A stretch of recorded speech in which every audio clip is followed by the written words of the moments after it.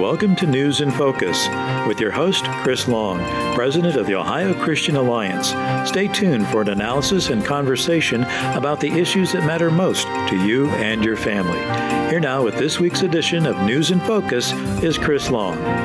And good afternoon and welcome to this edition of News in Focus. We have a special election program for you today as the Secretary of State of Ohio, Frank LaRose, will be with us for the next half hour. We'll be talking about the upcoming election and the early voting that has already begun here in the state of Ohio. Voter registration closed out on October 5th, and then early voting began on October 6th, which will carry through to Election Day. Many people like myself will be voting on Election Day. We are traditionalists that way. But a lot of people are taking the opportunity to vote early or vote by absentee ballot. We're going to talk about those options and what might you do as your ballot arrives in the mail. We'll talk about what some of the counties are doing currently as the absentee ballots have been mailed out to voters across the state of Ohio, and they're making their mark and casting their ballots. Also, our website, the Ohio Christian Alliance Educational Voter Guide, is available on our website at ohioca.org. Just want to say that we don't endorse any political party or candidate, but we do provide educational resources for you to be able to review where some of the candidates stand on important issues of value to you as a Christian, as a person of faith. And again, at our website at ohioca.org, you'll find the Ohio Christian Alliance Voter Guide, and you can print and download that from our website as well. We'll talk about that more later in the program. But without any further ado, let's welcome our special guest, Secretary of State Frank LaRose. Secretary, welcome to the program. Well, thank you so much, Chris. Excited to share some information about voting with your listeners. Absolutely, and thank you. And so, the voter registration season went fairly well. In fact, the online platform of the Ohio Secretary of State online voter registration, I had your team, by the way, and they've given me some numbers. From September the 4th to October the 5th, the numbers of voter registration, there were a total of 327,383 folks who went on to the online voter registration portal of the Ohio Secretary of State. ohiovote.gov is what we were encouraging people to go to. Updates, people updating their voter registration, which was important, 200,130 folks updated their voter registration. And then from the online voter registration, that of course this doesn't include those who filled out a paper voter registration form at the various boards of election across Ohio, but just from that month's time, 127,253 folks, new voter registrations just in that month alone. Your thoughts? Chris, I know that you had a role to play in helping with that. I know that Ohio Christian Alliance and communities of faith all over Ohio were working on that, as well as many other folks that were working to help us get voters registered. It's important. That's the first step in the process. And we knew that this year it's a little bit more challenging to get voters registered. Normally people would be out there with clipboards at a fair or festival or whatever else doing it, but that kind of thing is off the table this year. And so we wanted to try to find creative ways to get people registered to vote. We did that. We partnered with barbershops and beauty salons around the state, with community organizations like yours. I did a lot of media in the days leading up to that deadline. And here's what I was really excited to see. In Ohio, the number of registered voters went over 8 million. And that's a good thing because, we also take great precautions to make sure that we maintain accurate voter rolls. That means in Ohio, we remove deceased voters from the voter rolls. I make no apologies for doing that. It's the right thing to do. It's what the law requires. And so Ohio maintains accurate voter lists, and I'm proud to say that over 8 million Ohioans are registered voters. And again, that's an accurate list and something that we work to keep accurate all the time. One of the things that we did at our church, of course, was a Citizenship Sunday voter registration effort. And then one person came up and said, I think it's been beyond 6 years since I last cast a ballot. What should I do with my voter registration? I said, well, the law is that after 6 years of inactivity, that means no voting at all, either in a primary or general election, you probably need to update or renew your voter registration. Isn't that accurate, Mr. Secretary?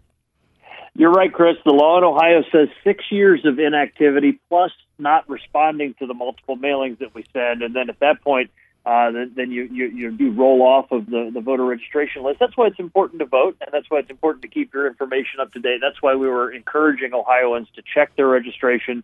Now, it's also important to know that we're not processing any new removals from the voter rolls until after this year's election, because we, again, want to make sure that we're following the law, and federal law and state law are both very clear about that. So we work hard to keep people registered to vote, but yes, we also keep the rolls up to date. So if you've been not participating in the process for a long time, then your name could have been removed from the rolls over the last few years.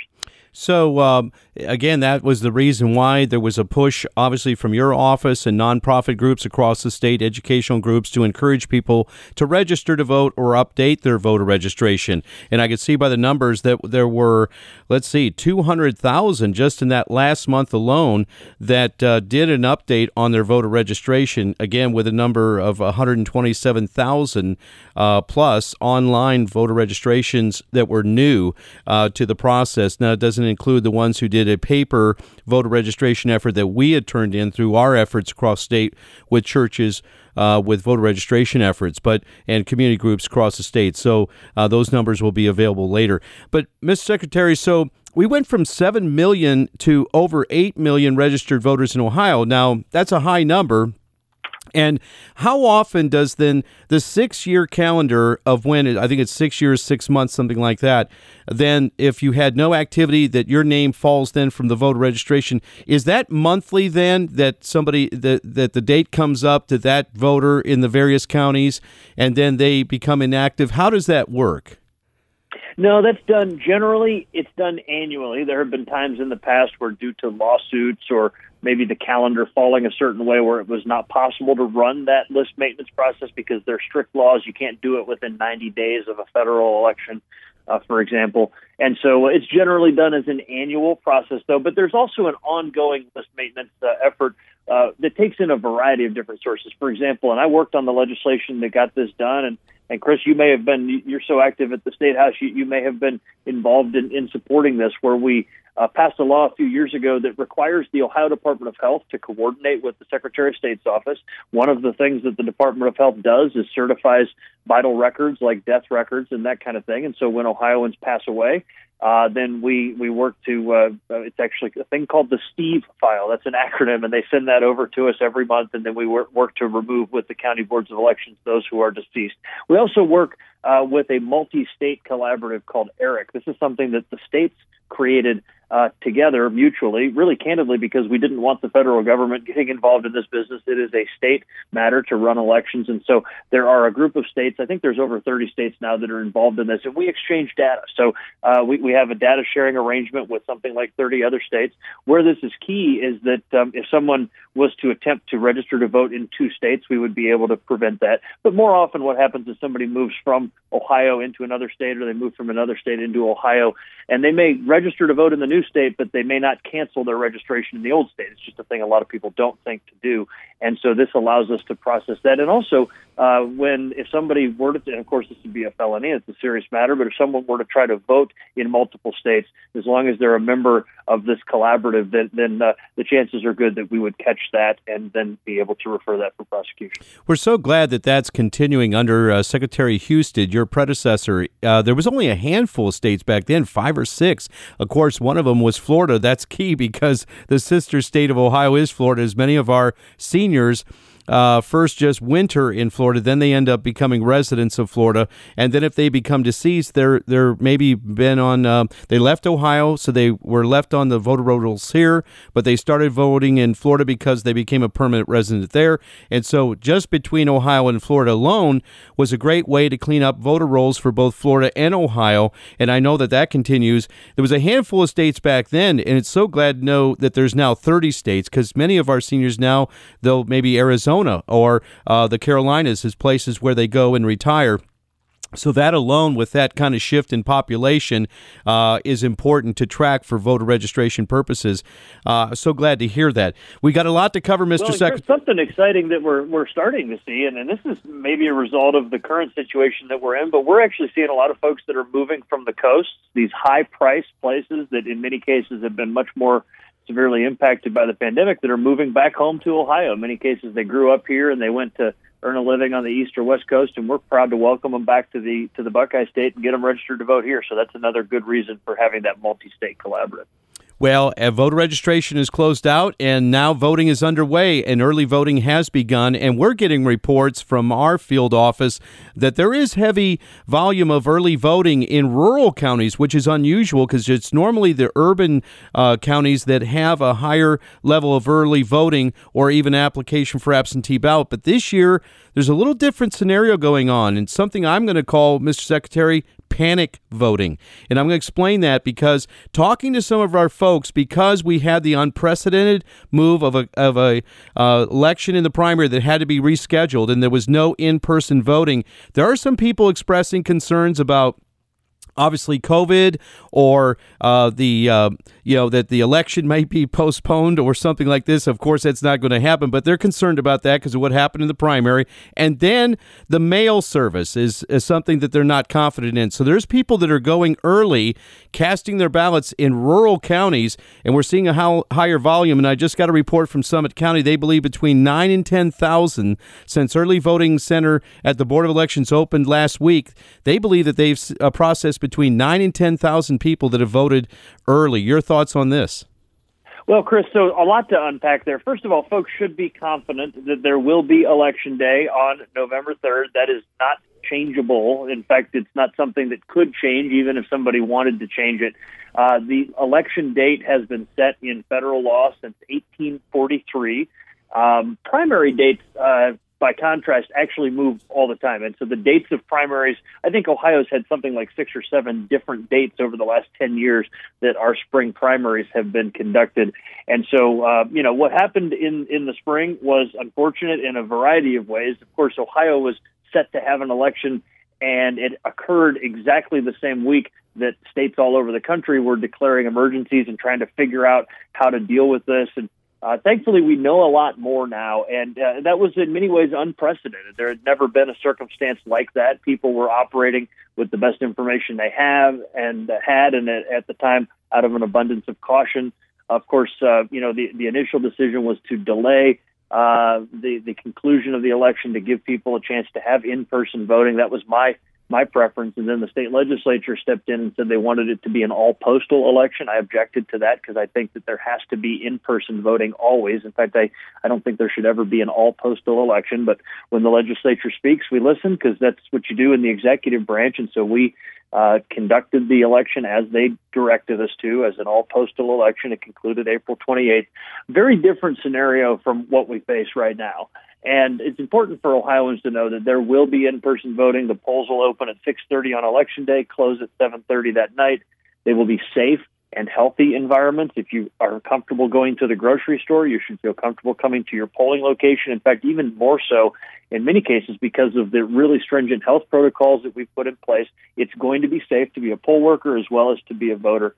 It's also for folks important to know that you don't have to wait for Election Day. As you mentioned, we have election month in Ohio. If you like that in-person election experience, it's just as good. In fact, in some ways, it's better. You won't impact. You won't find in most cases. Maybe during high traffic times, like right after work or during the lunch break or on the weekends when the early voting continues on the weekend hours. But really, generally, it's a pretty convenient experience. You have that same in-person experience that you would have at your polling place, and you get your I voted sticker and you're on the way out the door. Also important to mention, voting absentee in Ohio is nothing new. That's something that we've been doing for a long time. Voting by mail or absentee voting in Ohio is a trustworthy process. There is identity requirement on both when you request the ballot, and then you have to prove your identity again when you actually mail in the ballot. And in Ohio, you can track your ballot by going to voteohio.gov, just like you would track a package you order online, and you can verify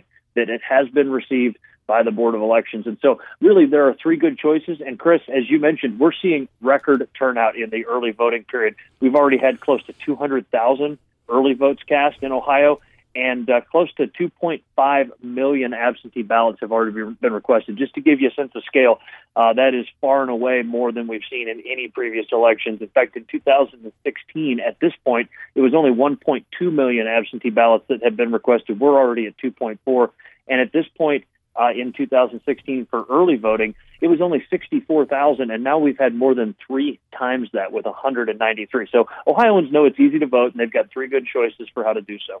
So we were projecting that there would be, maybe upwards of 40% application for absentee ballot, and then I drew that back as talking from some of your staff and said, well, only 2 million applications for absentee ballot, so about 25%. However, it did not indicate how many people would show up to the boards of election and vote in person in the 30 days leading up to the election. And that's where we're seeing heavy numbers starting to mount in the various counties, even rural counties. And this is what I'm saying is that especially some of those rural folks, and I would even encourage them that that's a good option for them. And if they did request an application for absentee ballot, I would ask that you fill that out. And if you can, drive it into the Board of Elections and put it in the drop box there. And there's personnel there during office hours, but there's a drop box where you can drop it. If you have questions about the mail or making sure that your ballot gets back in time, that's one way to do it.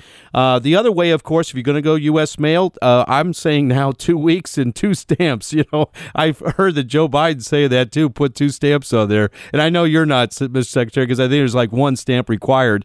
But, sometimes we say with that piece of mail, you want to make sure it gets there 2 weeks and 2 stamps. But as not official, it's just something that we're saying as the Ohio Christian Alliance. But I think a lot of folks are saying, hey, mail's been slow, and it has been slow. And I agree with you that the application for absentee ballot process is a safe and secure one. However, that one of the things that neither you or I can predict is what the U.S. mail is going to do. And I know that you've been on them and you've said, hey, it's important that we get this through. I was at my local post office today in Akron, and they said we are operating at 70%. That means 30% of the workforce is still laid off due to COVID-19. It is causing a delay in the mail.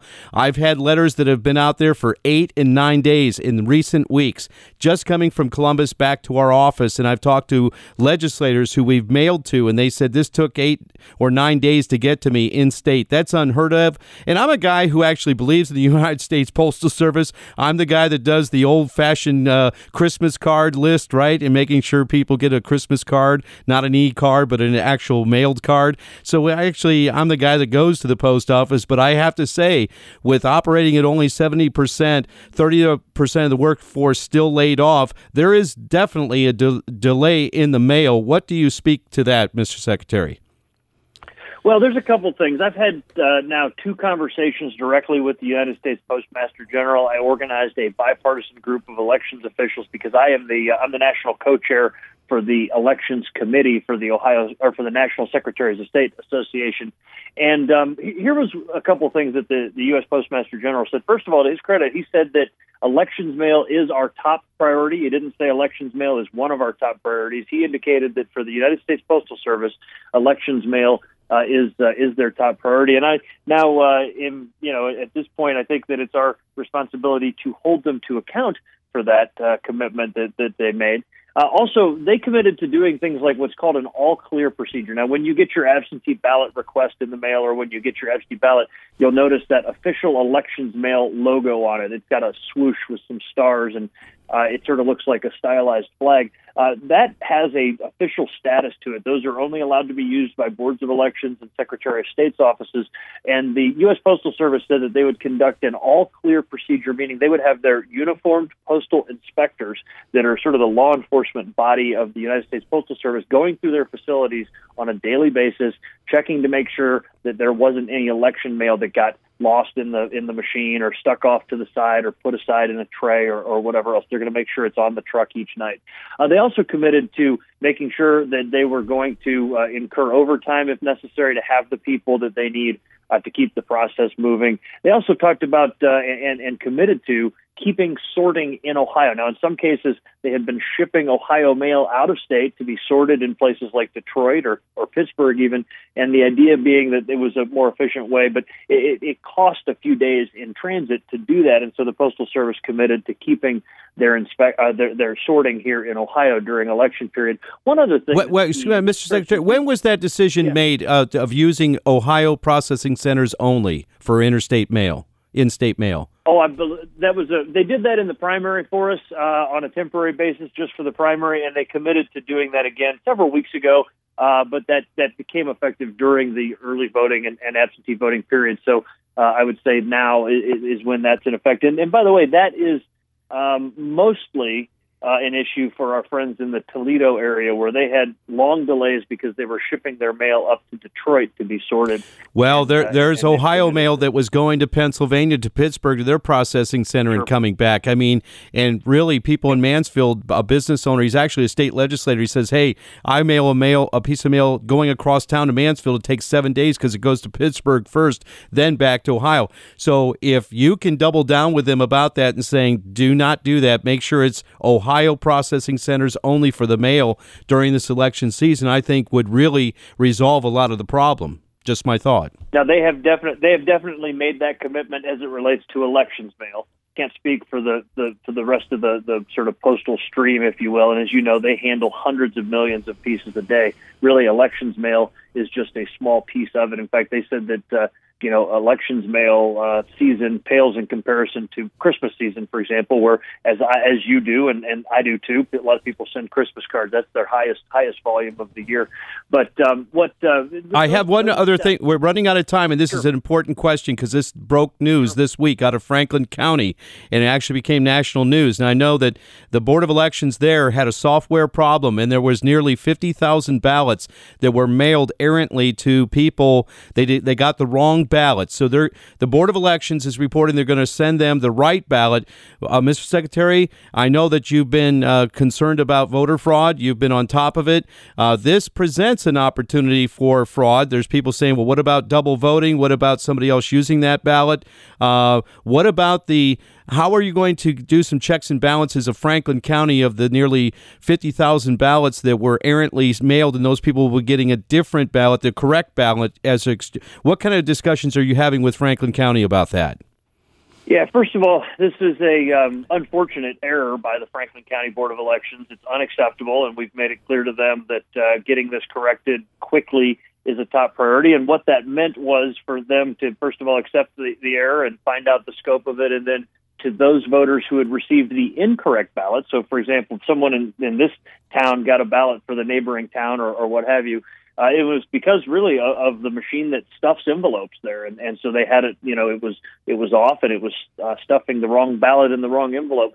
That number was close to 50,000 that were mailed out now in correction, and those went out yesterday and the day before to get those correct ballots out to people. But one place where I want to correct you, Chris, it does not present an opportunity for election fraud. And here's why. The Board of Elections doesn't simply count every ballot that comes in their door. They only count one ballot per person, and that's strictly monitored. I mean, the Board of Elections can't accept two ballots from Chris Long, for example, or from Frank LaRose. There's only the ability to accept one ballot per person, and that ballot comes in a envelope where you have to prove your identity using your signature and the last four of your social and that kind of thing. So it's an unfortunate administrative error by the Franklin County Board of Elections, but does not create an opportunity for voter fraud. Well, Mr. Secretary, we've run out of time, and I want to thank you for your service to our state.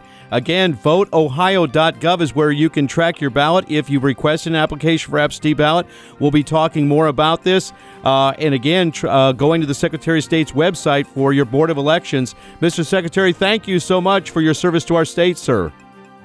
Thank you, Chris. Take care, and God bless. Thank you. God bless. Again, that's Secretary of State Frank LaRose. And if you've missed any of today's program, you can hear it in its entirety at our website at ohioca.org. Stay tuned. We'll be right back.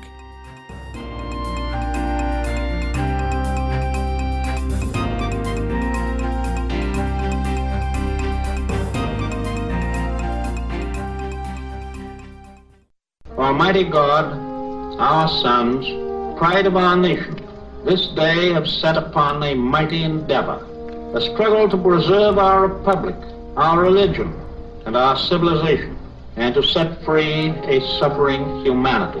And the soldiers who stormed the beaches of Normandy and the Allied liberation of Europe. On D-Day, all those warriors set out on their mission. President Franklin Delano Roosevelt led our nation in prayer. The D-Day Prayer Project is an effort to add FDR's D-Day prayer in its entirety at the World War II Memorial in Washington, D.C.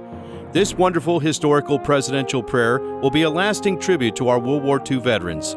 If you'd like to make a contribution towards the effort of adding this prayer to the memorial, go to the website at ddayprayerproject.org. That's ddayprayerproject.org.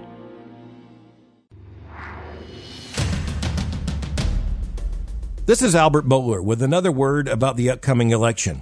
There is so much at stake. We might not be able to vote as conveniently as we have voted before, but that just puts on Christian citizens the responsibility to work even harder to make sure that we vote and that our vote counts. Too much is at stake to sit this election out.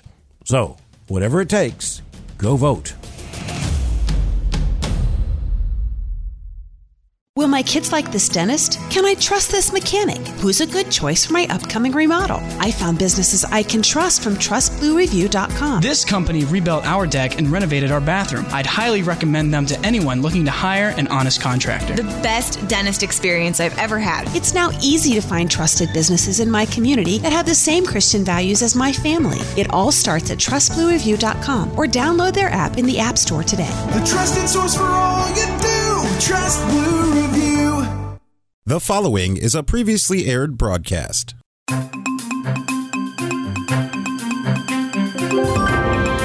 Welcome to News in Focus with your host, Chris Long, President of the Ohio Christian Alliance. Stay tuned for an analysis and conversation about the issues that matter most to you and your family. Here now with this week's edition of News in Focus is Chris Long. And good afternoon and welcome to this edition of News in Focus. We're glad that you've joined us.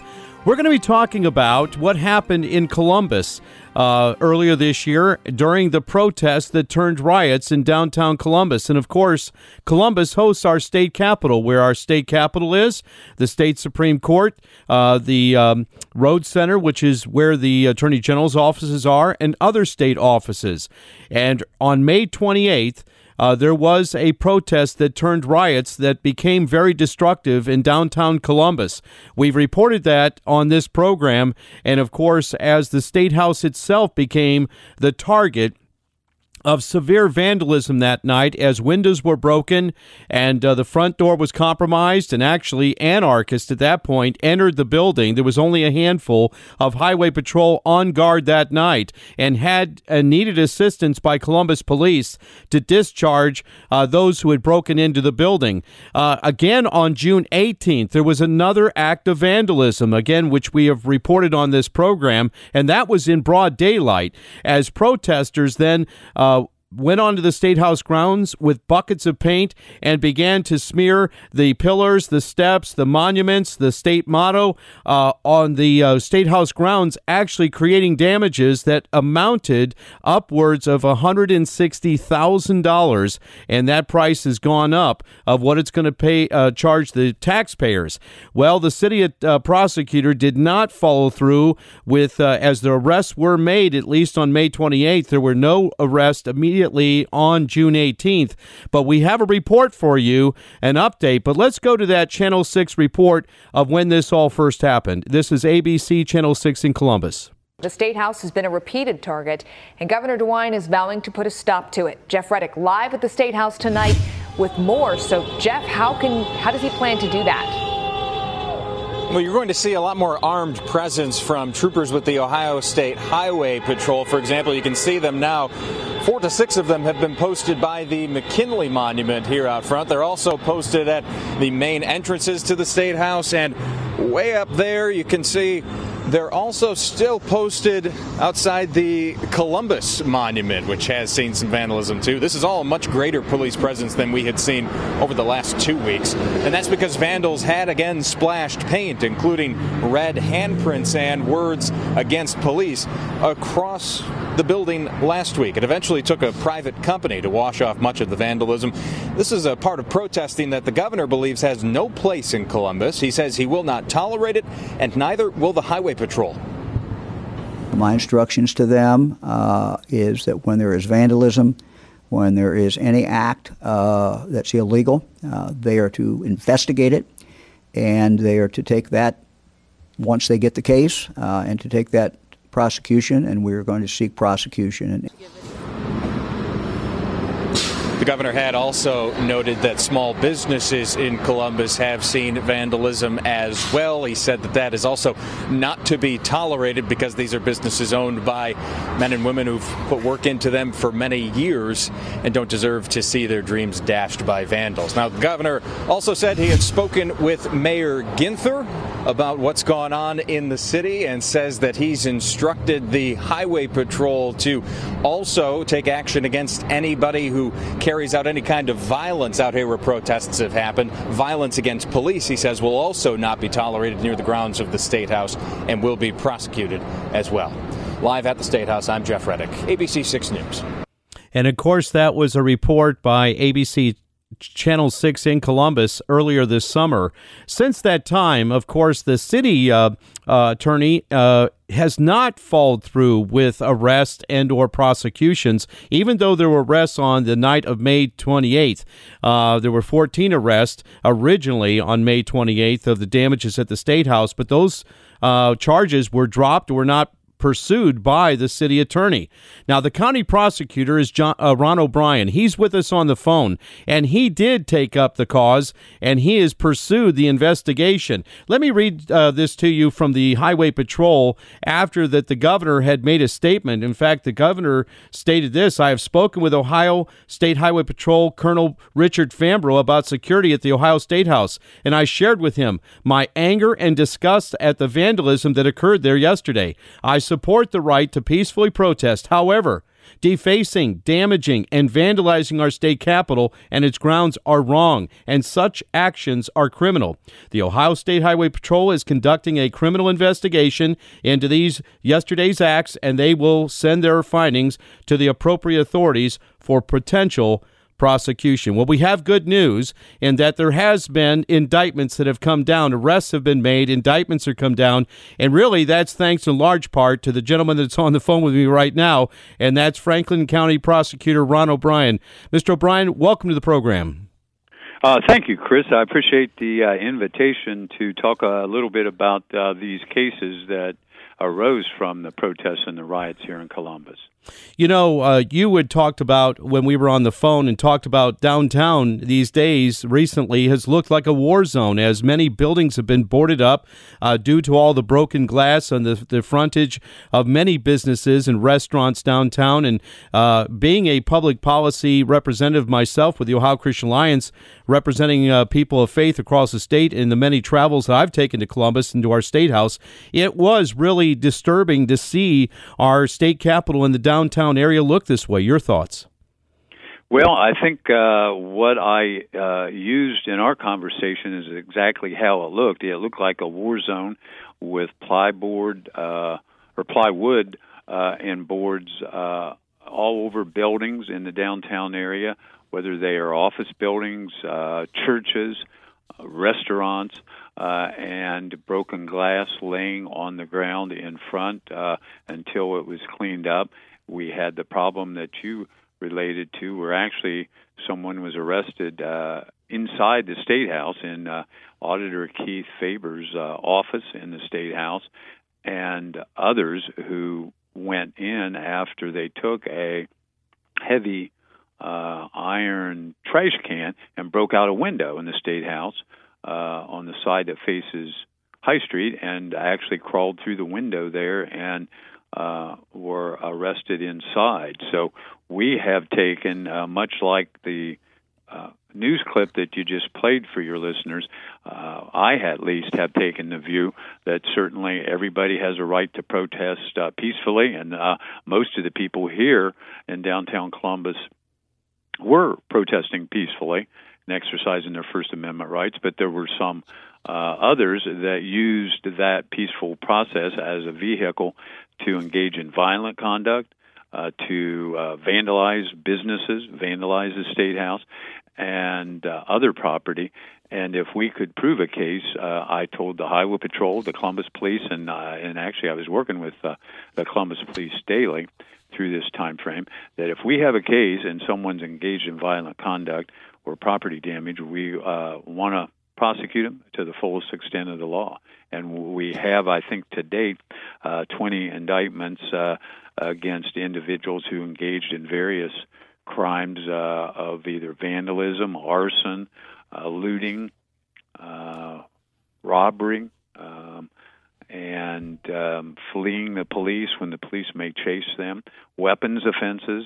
We had one man who was arrested on the corner where City Hall sits at Broad and Front with a AK-47 kind of weapon, and we indicted him for he was on probation for robbery. Huh. We indicted him for having a weapon under disability, being the prior robbery conviction. And actually, after his arrest and indictment here, we worked with a federal prosecutor, Dave DeVillers, who used to be in charge of our gang unit here in our office. He was appointed by President Trump to be the United States Attorney last year. And we dropped our case because he took the case federally, where the penalty can be up to 20 years in prison if you're a felon in possession of a firearm in a riotous kind of situation. So we have tried to work not only with the FBI on people that we believed had traveled to Columbus to engage in violent conduct as part of infiltrating the protests, and the U.S. Attorney's Office, Columbus Police, and the Highway Patrol, and agree wholeheartedly with Governor DeWine that violent conduct as part of the protest won't be tolerated if we can prove it. As you might suspect, and here's part of the problem, Chris, is people who were engaging in this conduct, even if the police had on body cams or if you have surveillance video, they were wearing masks because of the pandemic, and were having difficulty identifying who they were. And that's what took us so long to charge the people that defaced with red paint the State House grounds you talked about earlier. Let's talk about that in just a minute, about because there's two dates of real incidents. May 28th, of course, was the major rioting that took place in downtown Columbus. We previously had on this program members of the NAACP of Ohio, Pastor John Coates, who serves as an officer of the State Commission, and he said, we were not invited to this so-called peaceful protest. He said, I went down there. I heard about it on the news that night. I am a resident of Columbus, he says, a longtime resident. I went downtown to see what was happening, and he said, I saw instruments of destruction. I saw frozen water bottles. I saw boards with nails in them. I saw pallets with concrete, and he said, I saw people urging others to commit acts of vandalism and destruction and rioting downtown. He eyewitnessed that. We put that in a report we called War Zone Columbus, Still Boarded Up.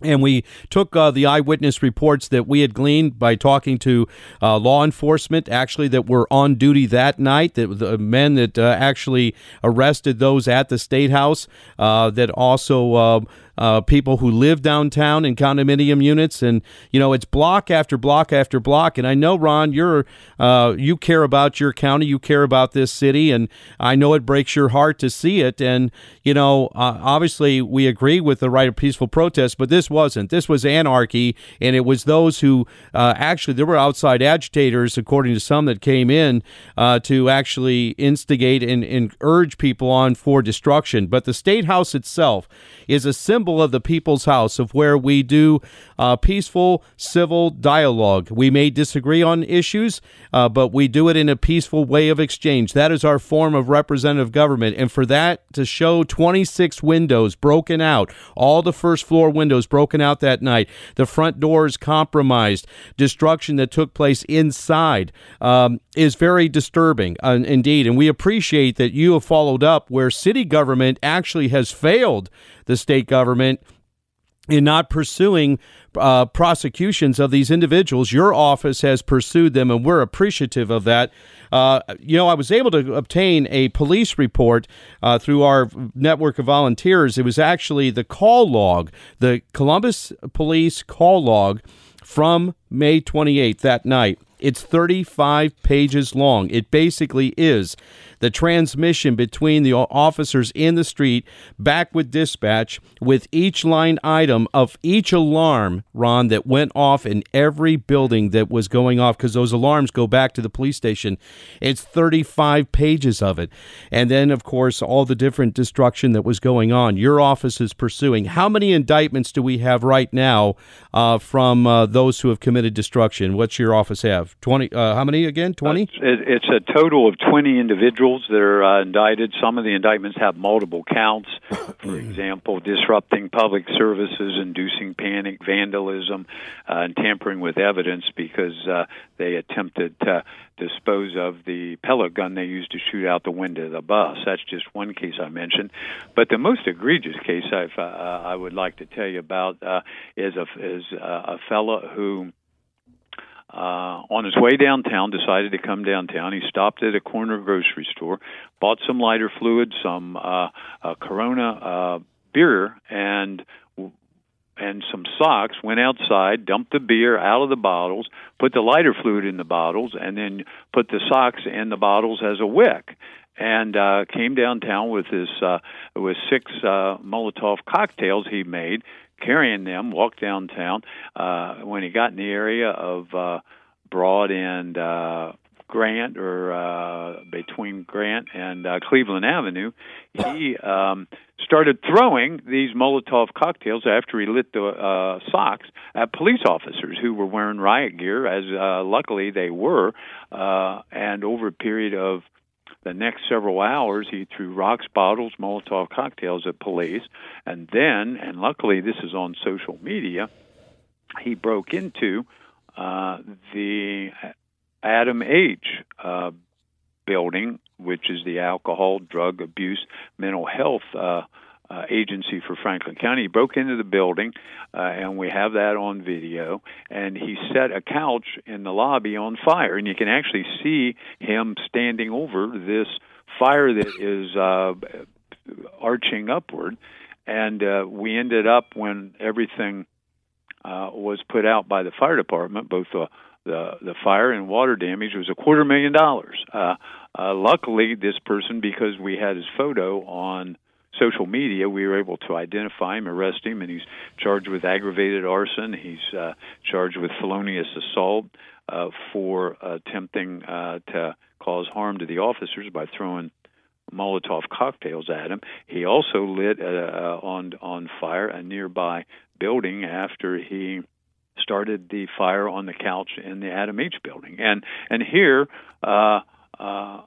what was that doing to remedy the incidents that he or anybody else was protesting? It was just violent conduct, and that luckily didn't cause harm, serious harm to officers, and then burning down a county building that's designed to service those that need help the most. It's just disturbing, understates it.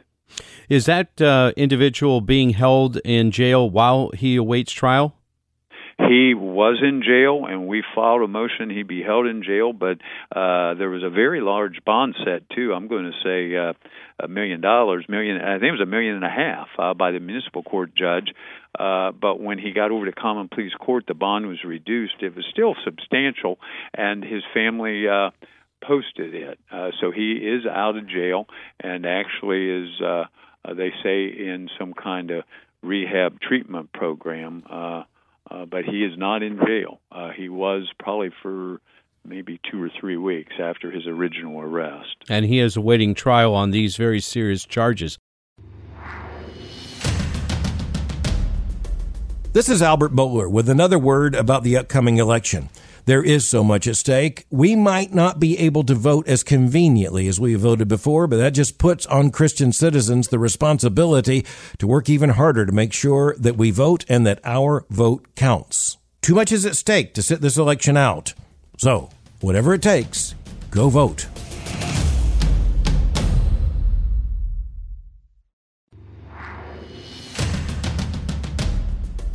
This is Albert Bowler with another word about the upcoming election. There is so much at stake. We might not be able to vote as conveniently as we voted before, but that just puts on Christian citizens the responsibility to work even harder to make sure that we vote and that our vote counts. Too much is at stake to sit this election out. So, whatever it takes, go vote. Will my kids like this dentist? Can I trust this mechanic? Who's a good choice for my upcoming remodel? I found businesses I can trust from trustbluereview.com. This company rebuilt our deck and renovated our bathroom. I'd highly recommend them to anyone looking to hire an honest contractor. The best dentist experience I've ever had. It's now easy to find trusted businesses in my community that have the same Christian values as my family. It all starts at trustbluereview.com or download their app in the App Store today. The trusted source for all you do. Trust Blue Review. We're talking with Franklin County Prosecutor Ron O'Brien. And, of course, Franklin County is where the city of Columbus is in central Ohio and where our state government is hosted. And, of course, unfortunately, the scene of riots on May 28th and then again on June 18th as paint vandalism took place to the State House. Now, Ron, as we heard on that audio clip earlier in the program, this paint actually they had to hire a contractor with special equipment when they first came out to try to power wash it out. The next couple of days, they realized that the power wash unit was destroying some of the sandstone, so they had to rethink how they were going to do it, and they had to hire and acquire some special equipment for the paint removal. This is not just simple, paint, and of course, this was really expensive damages, and it between the broken windows and the paint vandalism, it amounted to $160,000, but that cost is bound to go higher. You have some indictments on the June 18th event. Let's talk about that, the painting incident. In fact, in other words, we could say you caught them red-handed. Tell us how that happened. Yes, actually, how the people were identified, because the Ohio Patrol stopped some people who were heading towards the steps in the front of the State House and thought that they had, prevented them from doing that. And while they went inside, another group arrived and they painted, put their hands in the red paint in the cans, and then put their red paint handprints on those probably 6-inch diameter columns that are across the front of the State House, and then on these steps, probably 8 or 10, 12 steps, some of that is marble, going up to enter the State House, which that material was porous, and so when you got paint on it, it went into the columns and went into the concrete and the marble, and was very difficult, as you just mentioned, to remove. So they had and did hire a special cleaning crew to do that, and they did get it cleaned up. But the delay in getting some charges filed on that, and actually on the fellow that broke into the State House, the question initially was it a criminal trespass, which is a misdemeanor, that would be handled by the city attorney's office, or was it something more serious such as vandalism with damage to government property that would make it a felony where we would handle it? And so we did further investigation, first trying to identify the people, and luckily the people that had the red paint in front of the State House, they bragged about it to some news media, and we were able to, through that process, identify who two of them were, and then the Highway Patrol and the Columbus Police reviewed their body cams to see if they could see who the individuals may have been that were, and they identified two other people that way. So right now there are 3 people charged with vandalism, criminal damage, and criminal mischief for the red paint incident, and there is a 4th that we have a file on who's not yet been charged, but he was just identified through that process of looking at the surveillance video, which I might add, as a result of these incidents, that we found that the surveillance cameras inside the State House itself were old enough that they were very poor pictures, and you actually couldn't identify the people that were trespassing in the State House after they broke in.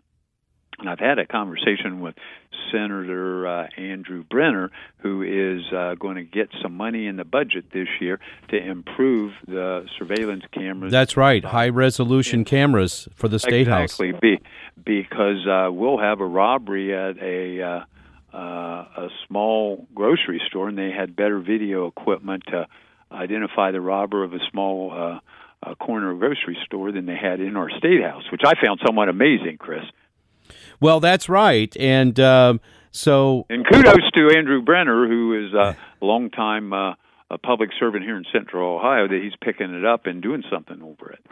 Well, and he has a bill right now that will make it a third-degree felony for anyone committing acts of vandalism or destruction at state property. That would include the State House, the State Supreme Court, the Road Center, anything to do with the Auditor's Office, Attorney General, Secretary of State, or any statue display of the state. It would be a third-degree felony. And then again, there was vandalism, paint vandalism, to the war memorials at the State House and our state motto. This is what was very disturbing of what people saw in the reports in the media, and of course we reported as an organization because we encourage people to go to the State House, to weigh in on public policy, and to share with legislators your views on public policy. And so for this to the State House, after 163 years without any known vandalism like we have seen this year on May 28th and June 18th. So it is good to know that somebody is taking the reins here and is going to prosecute those who committed these damages. Mr. Prosecutor, we appreciate that. Obviously, if these people are convicted, they're looking at jail time. Yes? Yes. All of the people we had, and I might tell you, there were 141 arrests. 122 of them were misdemeanors, and 19 were felonies. And so far, we have indicted 20 people out of the protests and riots. And well, we're happy with that result. Very good. And so we'll make your press release available. Also, information will be available at our website. We've run out of time, but thanks for being my guest today. Well, thank you for the invitation, and good luck with your fine work. Thank you. And again, that's County Prosecutor Ron O'Brien from Franklin County. You have been listening to News in Focus with your host, Chris Long, President of the Ohio Christian Alliance. To learn more about the issues that matter most to you and your family, visit online at ohioca.org. That's ohioca.org. Thank you for listening. This program is sponsored by the Ohio Christian Alliance of Akron, Ohio.